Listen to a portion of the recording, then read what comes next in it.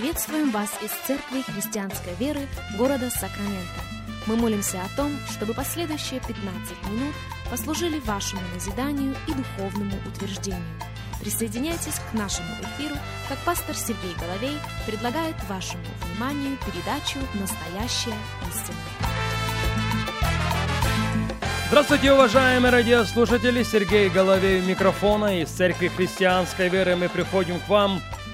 Огромнейшая благодарность всем и каждому за то, что и сегодня становитесь частью нашего вещания. Для нас действительно большая честь встретиться вместе с вами.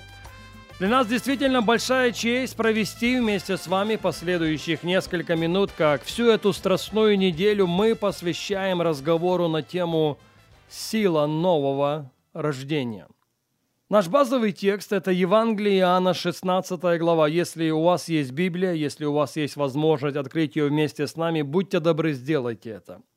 Евангелие Иоанна, 16 глава, и вашему вниманию 3 стиха, начиная с 5. Христос говорит: «А теперь иду к пославшему меня. И никто из вас не спрашивает меня, куда идешь? Но от того, что я сказал вам это, печалью исполнилось сердце ваше. Но я истинно говорю вам, лучше для вас, чтобы я пошел, ибо если я не пойду, утешитель не придет к вам. А если пойду, то пошлю его к вам». Итак, похоже, после Тайной вечери у Христа состоялся очень конструктивный разговор со своими учениками. После того, когда Он умыл им ноги, после того, когда Он сказал им: «Дети, недолго уже мне быть с вами». Это Евангелие Иоанна 13:33. «Будете искать меня, и как сказал я иудеям, что куда я иду, вы не можете прийти, так и вам говорю теперь. Заповедь новую даю вам, да любите друг друга. Как я возлюбил вас, так и вы да любите друг друга. Потому узнают все, что вы мои ученики», Христос говорит, «если будете иметь любовь между собой». И в последующих 3 главах, в 14, в 15 и 16, к этой мысли Он возвращается неоднократно. «Я покину вас, я уйду от вас». И, конечно же, их сердца были наполнены, их сердца были даже переполнены печалью от такого заявления. Но Он утверждает: «Вы выиграете от того, что я уйду». В этом ваше преимущество. В этом огромнейшие бенефиты для вас. Потому что если я останусь с вами, Дух Святой не придет. Но если я уйду к Отцу, то я умолю Его, и Он пошлет вам другого утешителя. И с Его приходом ваша жизнь будет изменена, ваша жизнь будет обогащена, ваша жизнь будет наполнена чем-то по-особенному особенным. И как мы говорили раньше, Евангелие Иоанна, 14, 15 и 16 главы – это перечень тех бенефитов, которые сокрыты для последователей Иисуса Христа в том факте, что Иисус оставил эту землю и вместо себя послал обещанный Дух Святой. Но, как по мне, зерно всего общения Тайной вечери прописано в 14 главе Евангелия Иоанна. Евангелие Иоанна, 14 глава, и вашему вниманию еще раз 16 и 17 стихи. «И я умолю Отца, — Христос говорит, — и даст вам другого утешителя, да пребудет с вами вовек. Духа истины, которого мир не может принять, потому что не видит его и не знает его. А вы знаете его, ибо он с вами пребывает и в вас будет». Друзья, если вы можете выделить в своей Библии это полустишье, пожалуйста, сделайте это.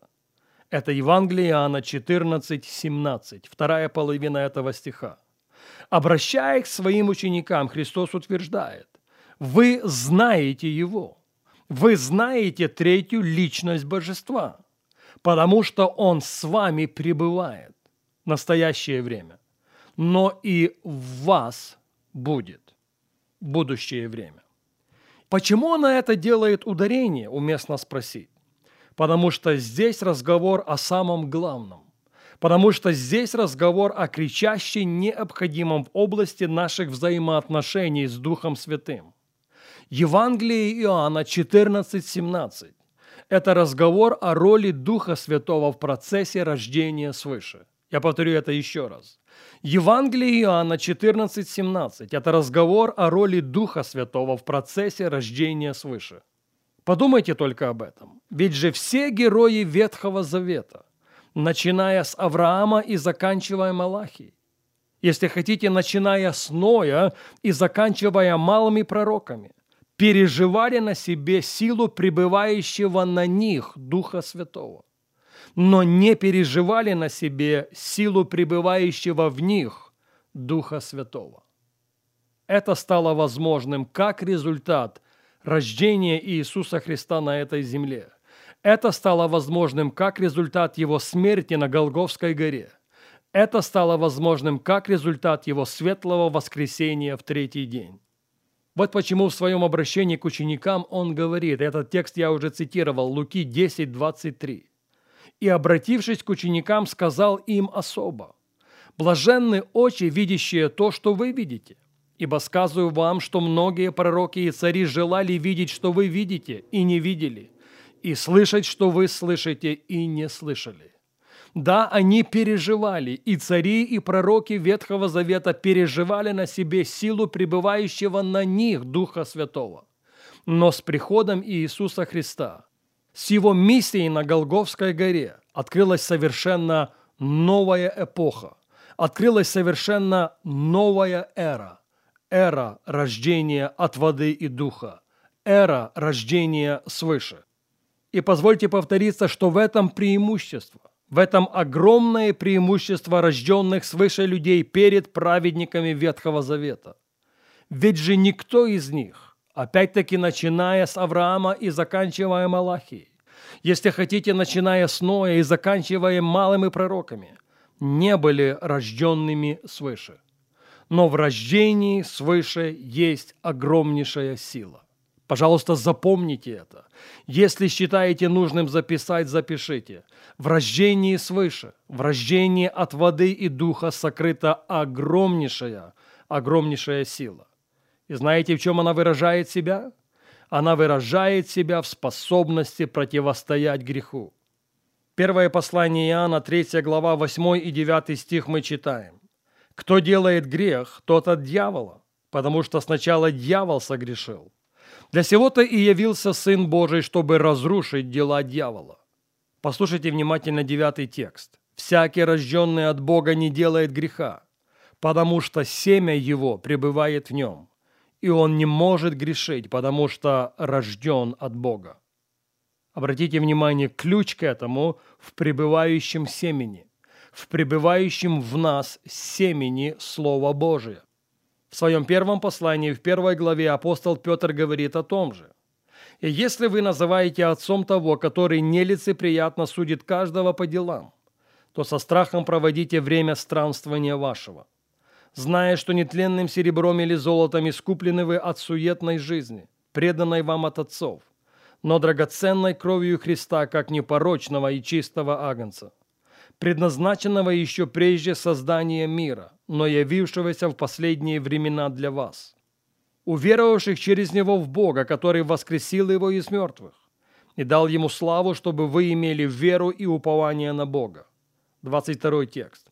«Послушанием истины через Духа, очистив души ваши к нелицемерному братолюбию, постоянно любите друг друга от чистого сердца, как возрожденные не от тленного семени, но от нетленного, от Слова Божия, живого и пребывающего вовек». Да, есть сила, огромнейшая сила в новом рождении, которая стала возможным через смерть Иисуса Христа и Его светлое воскресение. И вот об этом мы продолжим говорить с вами на нашей следующей программе.